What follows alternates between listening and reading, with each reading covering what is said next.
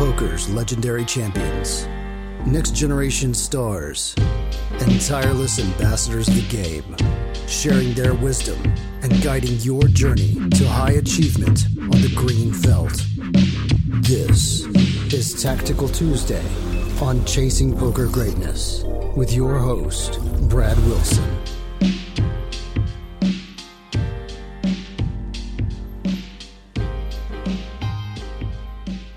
Welcome, my friend, to another episode of Chasing Poker Greatness. As always, this is your host, Coach Brad Wilson, and today is Tuesday, which is a very tactical day.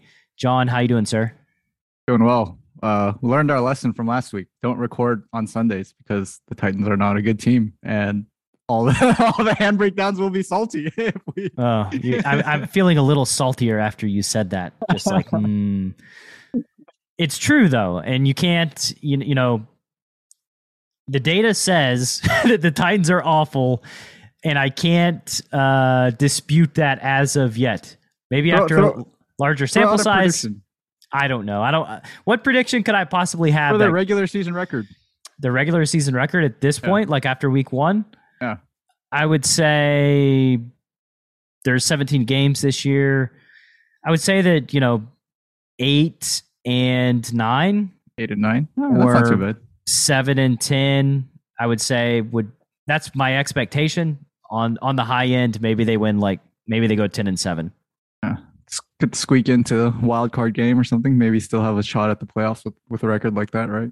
I mean, what if the Cardinals are just like the nuts this year? Like, what if the Cardinals just are one of the best teams in the NFL? That could be true too.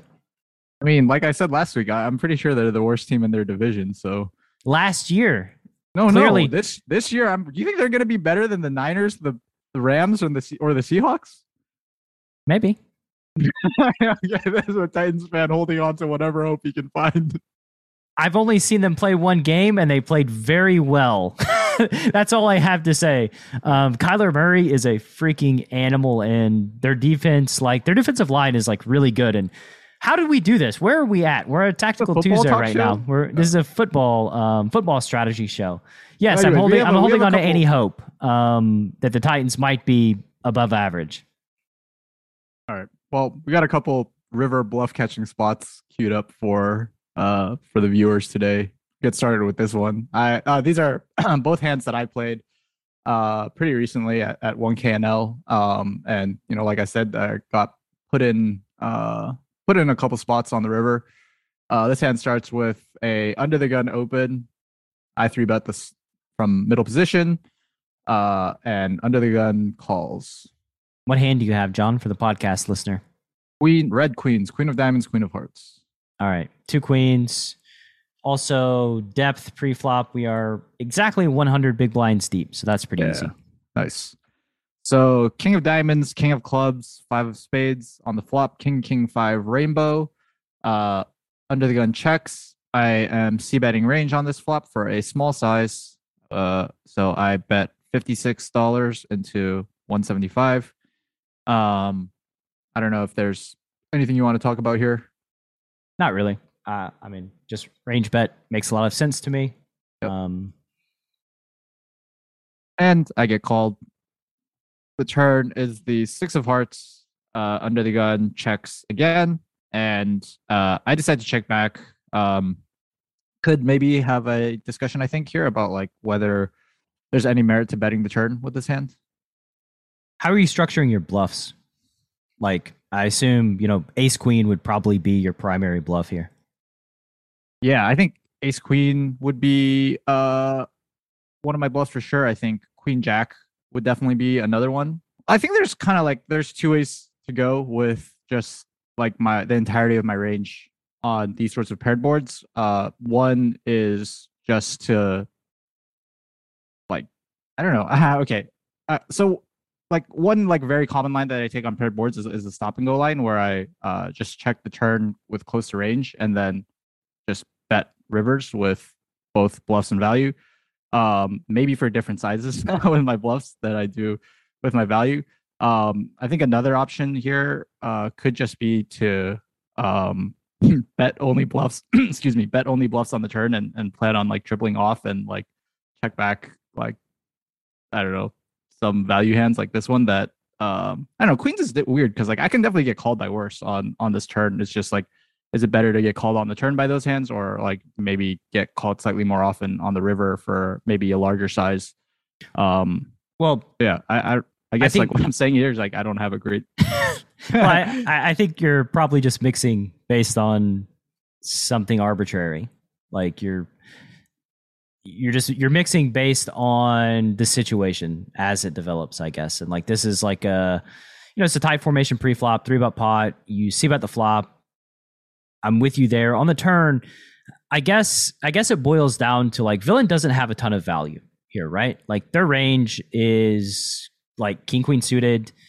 That's their value. And then they also have jacks, 10s, and 9s and 8s ish, something like that. Yeah, maybe they have like catchers. Yeah, for their bluff catchers. They have like backdoor ace queen suiteds, something like that, even though we blocked that pretty hard. Yeah. So like ace queen of clubs, ace queen of spades. So I think their range it's pretty well defined. And I guess the decision for me would hinge on how I think villain expects me to play my bluffing strategy. And if villain expects me to just go like bet with, my natural bluffs like ace queen, and then they call down with their bluff catchers, then I think bet outperforms bet check. If you think villain's going to overfold like jacks and 10s to a turn bet here, then I would prefer to check back and then play rivers accordingly. But it's really based on population and how they're going to play their turn strategy. Okay. So if I had to like kind of just answer what I think would be like the most effective, like if my goal here was to fold out jacks, I think I would go bet or bet jam. We need to talk about that because let's think about how villain's range is set up here, right? Like they're in a bind. Like they're really in a bind if they have jacks because that's close to top of range for them. Yeah. Well, yeah, it's close to for sure. Yeah, it's close to top of range. I mean, the actual top of range would be king queen suited, but yeah, it's close. I mean, maybe they have aces too that they flat with, right? This is another one of those reasons why like flatting pre with aces is sometimes really good because then you can have more value. But on this board, like they have a bunch of bluff catchers, and it's kind of like a game of chicken at this point, right? It's like, right. Are they comfortable folding out their range to multiple bets, or are they just going to call down with their best bluff catchers? Right. Yeah. And I'm actually not sure. I think that there are a lot of players that may just call down with jacks specifically just because they don't block ace queen, which is like a hand that's in our bluff range. And, we have ace king and we have aces in our value bet strategy, but they may not think that we have queens in there as well. Yeah. That's a good point. I mean, still, I'm on the ignition. It's going to be tough to know like which type of player we're going up against. And like, I don't know, it has to be data. It has to be data analytics based on the pool. I mean, right. You're not going to figure this out in real time. This is like stuff that you research before you play your session. Yeah. Okay. So yeah, I mean, again, if I just had to guess like what the pool is doing, I would guess that they're likely overfolding jacks on the turn or the river. And so I would, if I was bluffing, I would just bomb 3 streets. Okay. So I check back the turn. The river is 8 of clubs. Just for the podcast listener, I guess the board is now king, 5, 6, 8. No flush on the board. Under the gun checks again, and I have a decision whether to go for value or not. I think I'm always going to be betting queens on the river here once it turn and river go check. Definitely a question as to sizing. Do you have like a preferred size that you'd go in the spot? My preferred would be small. I think like bluff catchers, once we check back, bluff catchers are just going to call a small bet. And it also opens the door that they could turn their bluff catchers into bluffs and check raise. They're less likely to do that against a big bet.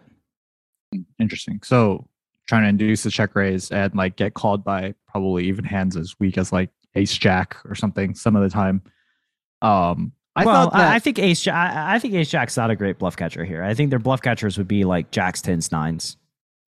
Oh, so maybe Ace Queen high. I was targeting those hands as well, and I thought that those hands would call a bigger bet than like a third or like a block size on the river. I thought like Jacks, 10s, 9s, once turn goes check check, they're just gonna feel like they just have to call, up to 2/3. Yeah, that's possible too. That's a fair point. Okay, I mean, again, I think the major problem here is like this formation preflop is so tight that you both of you just have so few combos of hands to work with here that like it's really difficult here. Like we talked about, I think it was in last week's Tactical Tuesday, about having like a low number of combos with a high SPR. This is like one of those spots preflop that sets itself up perfectly for that, where you have very few combos here once you like defend pre and then call the flop bet. And so you have like a low availability of bluff catchers, you have a low availability of value, and a low availability of bluffs. And that's just kind of problematic all around. Yeah. Yeah. And I think that speaks a lot to you bringing up the point that like it might be reasonable to flat aces as the under the gun player facing the 3-bet, just so that like, the top of your range isn't like a bluff catcher that you don't want to put money in with, and like you actually have a stronger top of range than there's a lot of value in maintaining aces in your preflop range in spots like this where I mean you're struggling, right? If you had aces, it'd be like happy days. You would feel much better than just having like, king queen suited and that's it. Yeah. So I go for the 2/3 on the river, targeting the Jacks, 10s, 9s, part of his range. And I think I like your 2/3. I think you're right. Especially when we block ace queen, right? Like that's yeah. I don't know if they call it ace queen, but like if that is like one of their bluff catchers that like might call the third, and the other ones do call the 2/3 when it's very unlikely that they have them, let's just go for the likely portion of their range. But I think it's actually like it's true on the river, but I think it was true on the turn too. And my intuition tells me that going bet jam is like will outperform bet check bet. Oh, with queens, specifically because queens blocks king queen, and that's like a big deal. Yeah. Well, we'll see that in a second. So I bet the 2/3 and get it ripped in my face by. Hey, you got the money in. Congratulations. How does it feel? So I'll be honest. Like I was like before I put the 2/3 in, I remember like being conscious that like, okay, this could happen, and like, what am I gonna do facing jam on the river? Look at that! You're progressing from past Tactical Tuesdays. I learned how to think like one step ahead. This was like half a step ahead or something. Yeah, this was like 10 or 15 Tactical Tuesdays ago. It's coming back to me. Yeah. And like I don't know, just I think especially like in the 1K pool and when you're playing against tougher regs and this guy has over 81 hands, definitely appears to be a pretty solid reg. He's playing 30, 20, 27, 20, maybe a little bit on the aggro side. Is that like you just have to be like ready for this stuff to happen. I think like people are going to have protected ranges, even in their check down lines.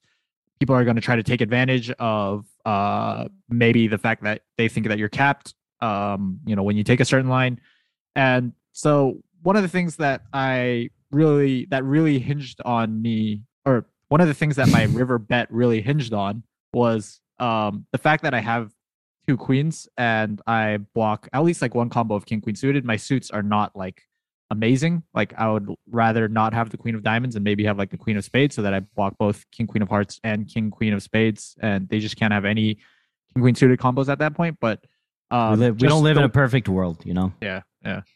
Just like my opinion on the way that like regs structure their preflop ranges at the 1K pool is that like ace king would for sure be a 4-bet in this situation preflop, and then king jack suited and king 10 suited would also be very, very often 4-bet as very common 4-bet bluffs.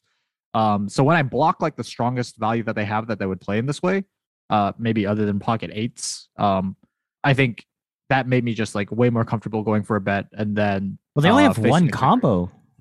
King, queen of Yeah. spades, right? Right. Yeah. They only have one combo of king, queen of spades. And with that one combo, they're going to bet sometimes on the river for value Right. themselves. So like, it's not even a full true one combo. Right. Yeah. So I think like you just have to bet. It's not even a question of whether or Right. not to value bet on the river.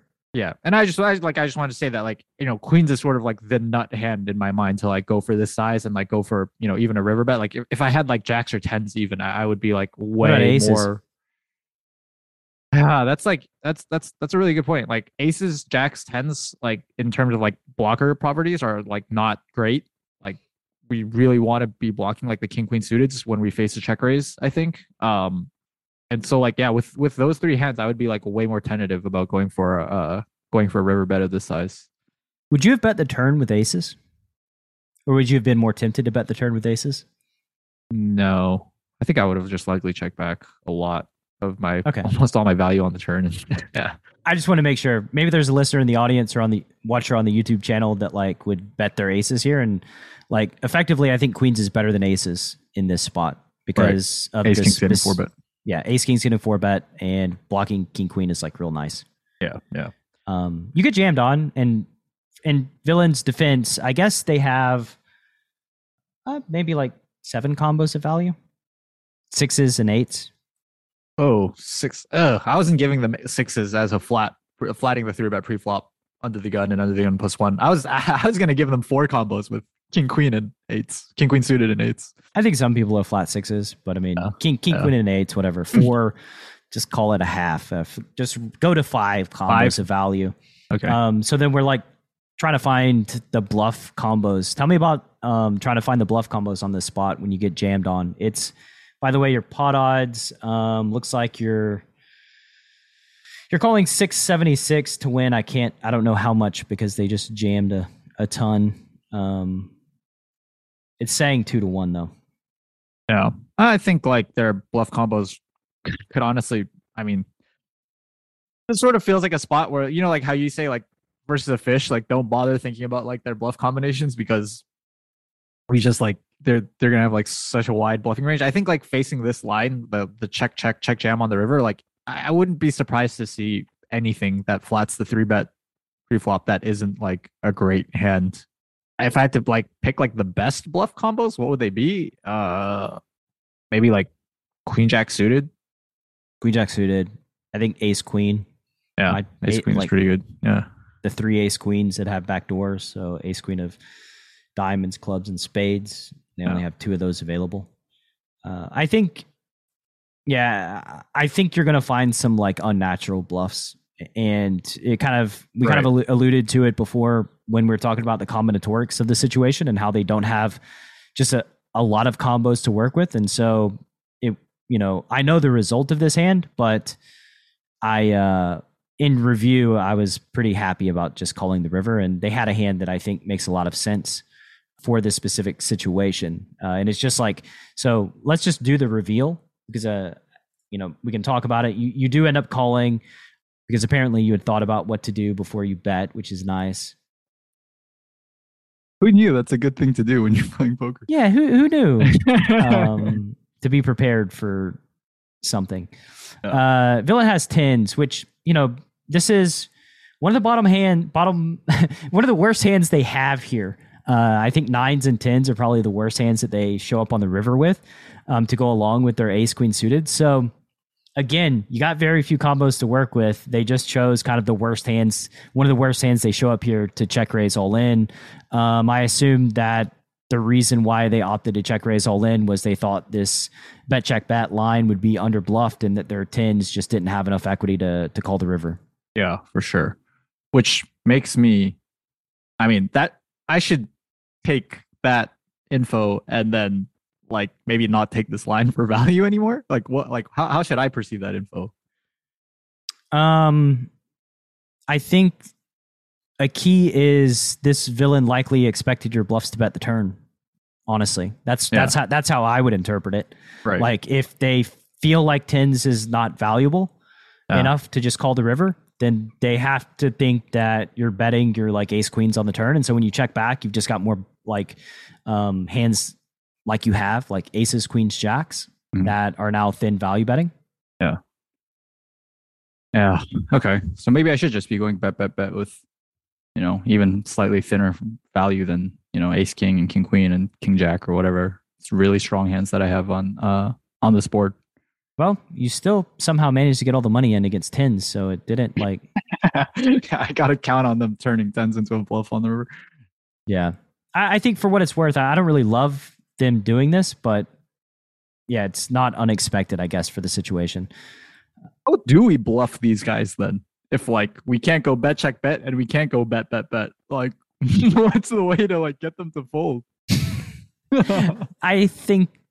I mean, what a complicated question to ask, right? As we're about to move into the next segment. I mean, like, yeah, you're bluffing them if they're calling with all their hands, then okay, so this is a problem. They're calling with most of their range because they have very few combos pre-flop, so they feel the need to over defend post-flop, so basically like you're not bluffing them. We should not bluff. Yeah. Okay. I mean, because they're over calling. So like we should be under bluffing if they're going to overcall. Yeah. I think that's the adjustment. If they overfold because they start with very few combos, they start folding like queens and jacks, then we should just bluff like madmen, right? Right. Oh my God. Well, good luck getting me to check down queen jack suited or whatever on the turn and river because they don't fold. I mean, I guess that's what I have to do, though. I mean, if they're not full, but we can't make an extrapolation based on this one hand and this one villain. Like, we need to know, sort of what the population and the pool's doing, and then kind of go from there.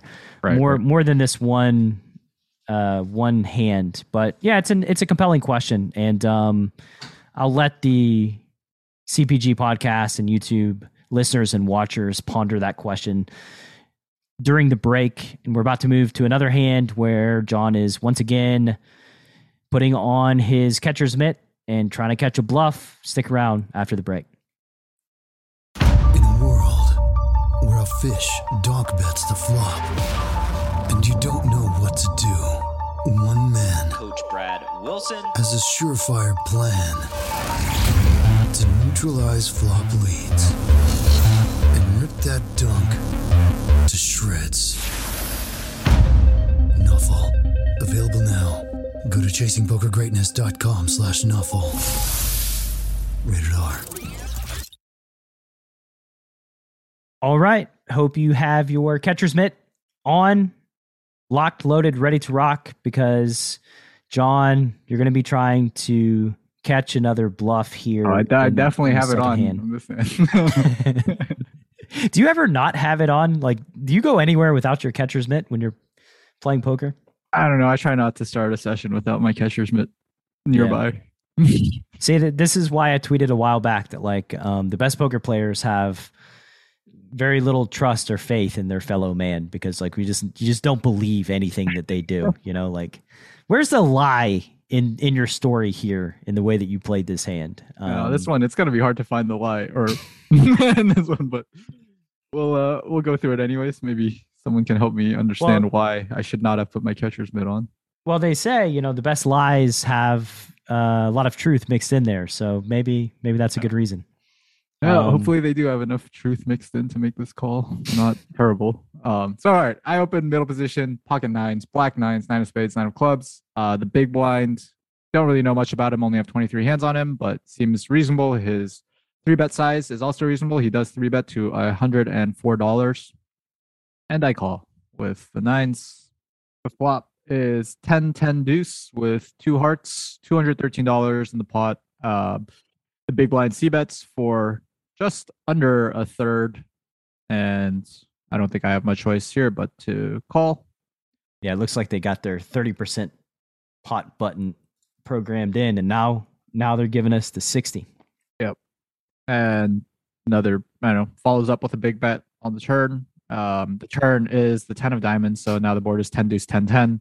I probably ruined you in these spots with our breakdown from the other day, like when I'm just like, oh, trips on the turn. Cool. Yeah. I got all the best hands. Let's go. God damn it. Now I just have to call down with everything. I don't know if everybody does that or just me, but if I had ace king, I would just bomb off and I would also bomb off with like aces, kings as well. Yeah, that's a good point. Maybe this hand definitely did happen after, after we went over this hand. And now maybe I'm just like overly paranoid that like everyone does what you do and I'm overfolding. But I mean, whatever. Nines, like this is not overfolding or this is not like overcalling. I think nines is just, I think I have to call nines on the turn. Maybe not. I think you have to. But I'm not feeling good about it. I mean, yeah, once villain sort of 3-bets from the big blind versus middle position, this is very tight formation, and they've got they don't have a ton of combos, and they're going to have all 24 of the best combos. So like that becomes problematic when a large percentage of their range are all the hands that beat you, and they most likely all play in this way. It's hard to find the bluffs. It's an interesting spot actually, where like every single hand that I have that isn't quads is a bluff catcher. I have queens, which is like the best pair that I would have in this spot. That's like I'm not like jumping for joy putting the rest of my stack in. Same thing with jacks, and nines is obviously worse than those two hands. Another good reason for flatting aces pre-flop. Yeah, that's a good point. We're just going to keep breaking these hands down. Like, you're never going to 4-bet aces again after Tactical Tuesday. Like, if you have aces, well, again, that makes your life a little bit easier here, because then you have at least 6 combos of hands that are pretty easy to play. Yeah, that's a really good point. Okay. Now I'm leaning more into the flat aces camp. But okay, so, and this is like I'm going to throw a wrench in this to poke a hole. Like with aces specifically, this board paired dynamic is like the lowest frequency board type of them all. It's like a 5% flop texture type. And the tripping on the turn is also very low percentage as well. So like getting in this exact spot for like a trips board is not going to happen that often. Congratulations, it's like a 5% flop texture followed by whatever this is. Like there's 2 tens left in the deck, so very low percentage turn as well. I have a hunch though that if I did start flatting aces in spots where I normally 4-bet them, I would start running into lots of situations where I'm like, thank God I have aces here. Like, I think you're right. I mean, I've kind of thought this for a while now, especially in an anonymous pool, that like just having aces in your range makes this spot so much easier to play, because you're like, oh, cool, like I can call down with aces. I know that much. So you feel less bad folding jacks or nines at one of these nodes. Because you start folding jacks and nines, and you don't have aces in your range, well, congratulations. Now you're just folding your whole range except quads, pretty much. Yeah. So I go ahead and call the 2/3 on the turn. $816 in the pot on the river. The river is the 9 of diamonds, so you made it cool. Yeah, woo, we made we hit a set. Just for the podcast listener, I guess, both the big blind and I started the hand with 100 big blinds. We have just under $600 left on the river in both of our stacks, and the big blind puts it in. The big blind puts it in, and then I put my catcher's mitt on. And all right, buddy, you're like the little kid with the pillow, like catching 100-mile-an-hour rocket from his dad. Let's go, Dad. And I got bowled over this time. And you got destroyed. I don't know. I mean, I think that like theoretically, I don't know. This is such a bad situation. Like, in Pio land, like the nines is just a pure call on the river. Sure. If you're gonna fold nines anywhere, it's like fold a sliver on the turn. But once you call the turn, you're committed. Right. Which becomes problematic if villains are not bluffing at the frequency that Pio wants villains to be bluffing with here on the river. Like if they stop bluffing, then it becomes less good to just call down with the nines. Right. So yeah, I mean, the way that I've kind of come around thinking about these spots is, like I said before, they've got 24 combos of hands that we know most likely they're doing this with bet jam, like on an absolute basis. I mean, maybe they check some with their like aces and kings or aces most likely, I think, to check. But at what point on the turn? I mean, yeah, maybe the turn. Actually, no, the aces, the flop would be possibly the point to check. Right. I agree. But yeah, like I don't know. I mean, I think that like they're probably just betting their overpairs almost on an absolute basis. And so the natural bluffs that they have are, does ace king do this? I don't know. Like, I think I do this with ace king. Yeah. But you would do this with way more than ace king, right? You do this with every single hand that you 3-bet that is not, I mean, you would do this with your whole range actually, right? Yeah. But I'm over bluffing because I think villains are over folding.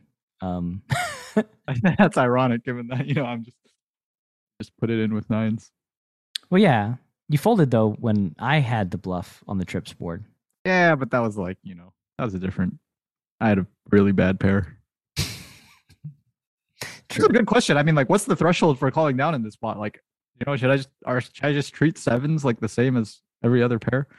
It depends. I mean, it depends on villain's strategy, right? Like, it depends on how often villain's bluffing, like what their frequencies are. I mean, if they're over bluffing or under bluffing, and I think it's like really easy to under bluff in this spot because they have such a high availability of good hands, like on a 10 high board specifically. Like if it's like a queen high board or a king high board, then they have like lesser availability because king high board, they have like ace king and aces, but they don't have queens jacks, queens or jacks. Yeah. So I also think it's very possible that like villains will be under bluffing on this like kind of innocuous looking river where it's like, okay, man, I called your 2/3 on the turn. I probably have a boat or quads. Like, are you really trying to get me to fold a boat or quads on a river that like doesn't really look, is probably not very scary to me? Like, yeah, I think that's too. Like, that's a reason to fold. I think the turn is kind of, it's worth talking about that villain uses this sizing on the turn. Yeah, because I think they do have other options. They could go smaller, like on this trip's turn, to set up a bigger jam on the river.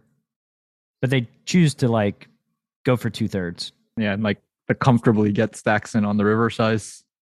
Yeah, it's like it's a 3 easy installment plan of like, cool, like we're giving you a easy installment here, and then the river, you're gonna have another great price. Congratulations, you're the winner of this promotion.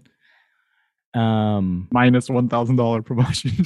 Yeah, I mean, just saying, like they could bet 1/3 and then overbet rip rivers, and that's like a more threatening bluff line, I think. Right.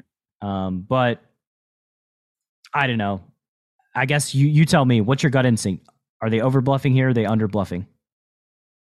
I've been ruined by talking to you, so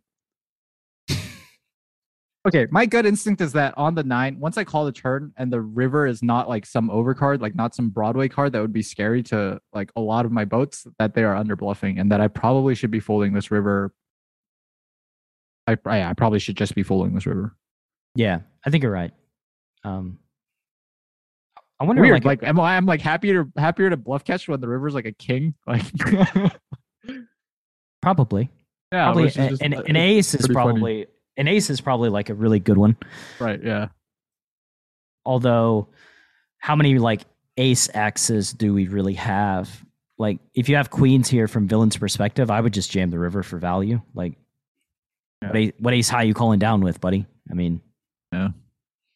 Like ace high flush draw, and I'm like, yeah, well, hope I make a flush on the river after right, like trips on the turn. Yeah, so I don't think an ace really effectively changes much. I don't think a king really changes much. A queen, I guess, might change something because maybe we do call down with like ace queen high sometimes. Yeah. It's like one of our call downs. Yeah, I think that's a reasonable bluff catch. I mean, not on the river, but at least on the turn for sure. Well, like the difference between nines and ace queen is that ace queen blocks aces and queens. So like, and nines doesn't. Right. So I mean, it's good to remove those 6 combos at least. Yeah, I thought about that like sort of logic too. But then it's like I sort of want them to have those overcards as their bluffs. Like I want them to bluff their ace kings and their king queens and their queen jacks, and like, is it like kind of neutral in that sense that like I'm sort of blocking their value and their bluffs when I have queens and jacks. And I'm not sure. I would rather block their value than their bluffs. I think it's more important to block their value than their bluffs here. yeah, in that case, I mean, like I'll definitely have like ace king offsuit in the spot. Like that'll be one of the hands that I just have a lot of, and like maybe that's like honestly a preferred bluff catcher over nines. Yeah. It's not a fun spot. Just flat aces pre. Just never raise pre-flop with aces. This is the takeaway from this Tactical Tuesday. Gonna send out a bunch of people that never raise pre-flop with aces. Yeah, we're gonna get a bunch of angry comments about people who like got their aces cracked by like 6-5 suited and like, yeah, you told me not to 4-bet. I didn't tell you nothing. This is consume this advice at your own peril. So yeah, I mean, I think the river's a fold. And just looking at the population, I think that like when my snap judgment on this hand was like, I think this one is a fold. Yeah. But again, but I made a set. You did make a set. I mean, you did make a set and nothing changed. But here's another thing before we close down shop. And this is like a little bit more touchy-feely that, you know, Nick Howard would reprimand me for suggesting. But one thing that I've been really good at in my poker career is imagining how somebody would feel to pull the trigger on bluffs in specific spots. So like, do you think Villain would feel good or bad about jamming on this river specifically in this spot? With a bluff? Yeah, with a bluff. Bad. So if Villain feels bad, I think they're less likely to bluff just in general. Yes. Because, I mean, when everything misses and the board remains static and you've got a bluff, it feels bad putting that last bet in because you know, like, okay, they didn't fold the turn, nothing changed. So I'm really hoping they fold the river here. And people just don't typically fold the river. Right. As seen in this hand, we should just give the audience the reveal. And I know that that's a little touchy-feely and like kind of hard to quantify, and we can't like prove the data point beyond a shadow of a doubt that like Villain feels bad in this spot, therefore is less likely to bluff. But I do think it has an impact on bluffing frequencies. Oh. You think Jax is thin? What else are they gonna do? Yeah, good point. Trap? I don't know. Trap what? Like your range is all bluff catchers at this point, and like they probably beat most of your bluff catchers. Like you don't have aces, so they beat queens, and maybe you 4-bet king. So they don't beat queens. Yeah, that's what I'm saying. Like, oh, I see. Okay. You have like 9s, 8s, 7s here as well. Right. So like they beat everything that you have besides quads and in their mind queens. Yeah. So I think it's probably just a fine. I mean, they played it the whole way. Like they knew exactly what they were doing. They set up stacks perfectly to jam the river. So I don't think it's that thin because that's a good point. They had a pretty good outline of the situation in their head. Right. Yeah. Okay. So if I just had to like state the logic for myself, it's like with Jacks here, you're getting stacked by all the better hands anyways, even if you check. And if you do check, you're not stacking like the pocket nines, which I would obviously check back. And so it's important to at least stack like the 7s, 8s, 9s. And maybe if I bluff catch with ace king and whatever, get stacked by queens and 10x anyways. So that's a wash. And you want to make sure you get the money in versus the hands that you do beat. Yeah, let me say it a little more simply than that. When Villain's range is comprised of mostly bluff catchers, you don't want to check to induce. Gotcha. Yeah. Like with your value, right? Like you just don't want to check to induce with your value. No. All right. This is fun watching you win a stack and lose a stack here and end up even for this Tactical Tuesday. I think this is a really good episode. And anybody that wants to hop into Greatness Village, check out greatnessvillage.com. Hop in the Slack community where me and John live and the rest of the villagers, going on 400 members in there now. Ooh. It's ramming and jamming. So hop on the CPG newsletter at greatnessvillage.com, get access to the village. I'll see you on the inside. And John, what are the listeners going to do next week? Yes, again. Whether you like it or not. Thanks for listening to Chasing Poker Greatness. You can subscribe on Apple Podcasts or on your favorite podcast app. Go to chasingpokergreatness.com to get the newsletter, join the Greatness Village community, book a coaching session, or dive into the latest data-driven poker courses. Follow the show on Twitter at CPG Podcast.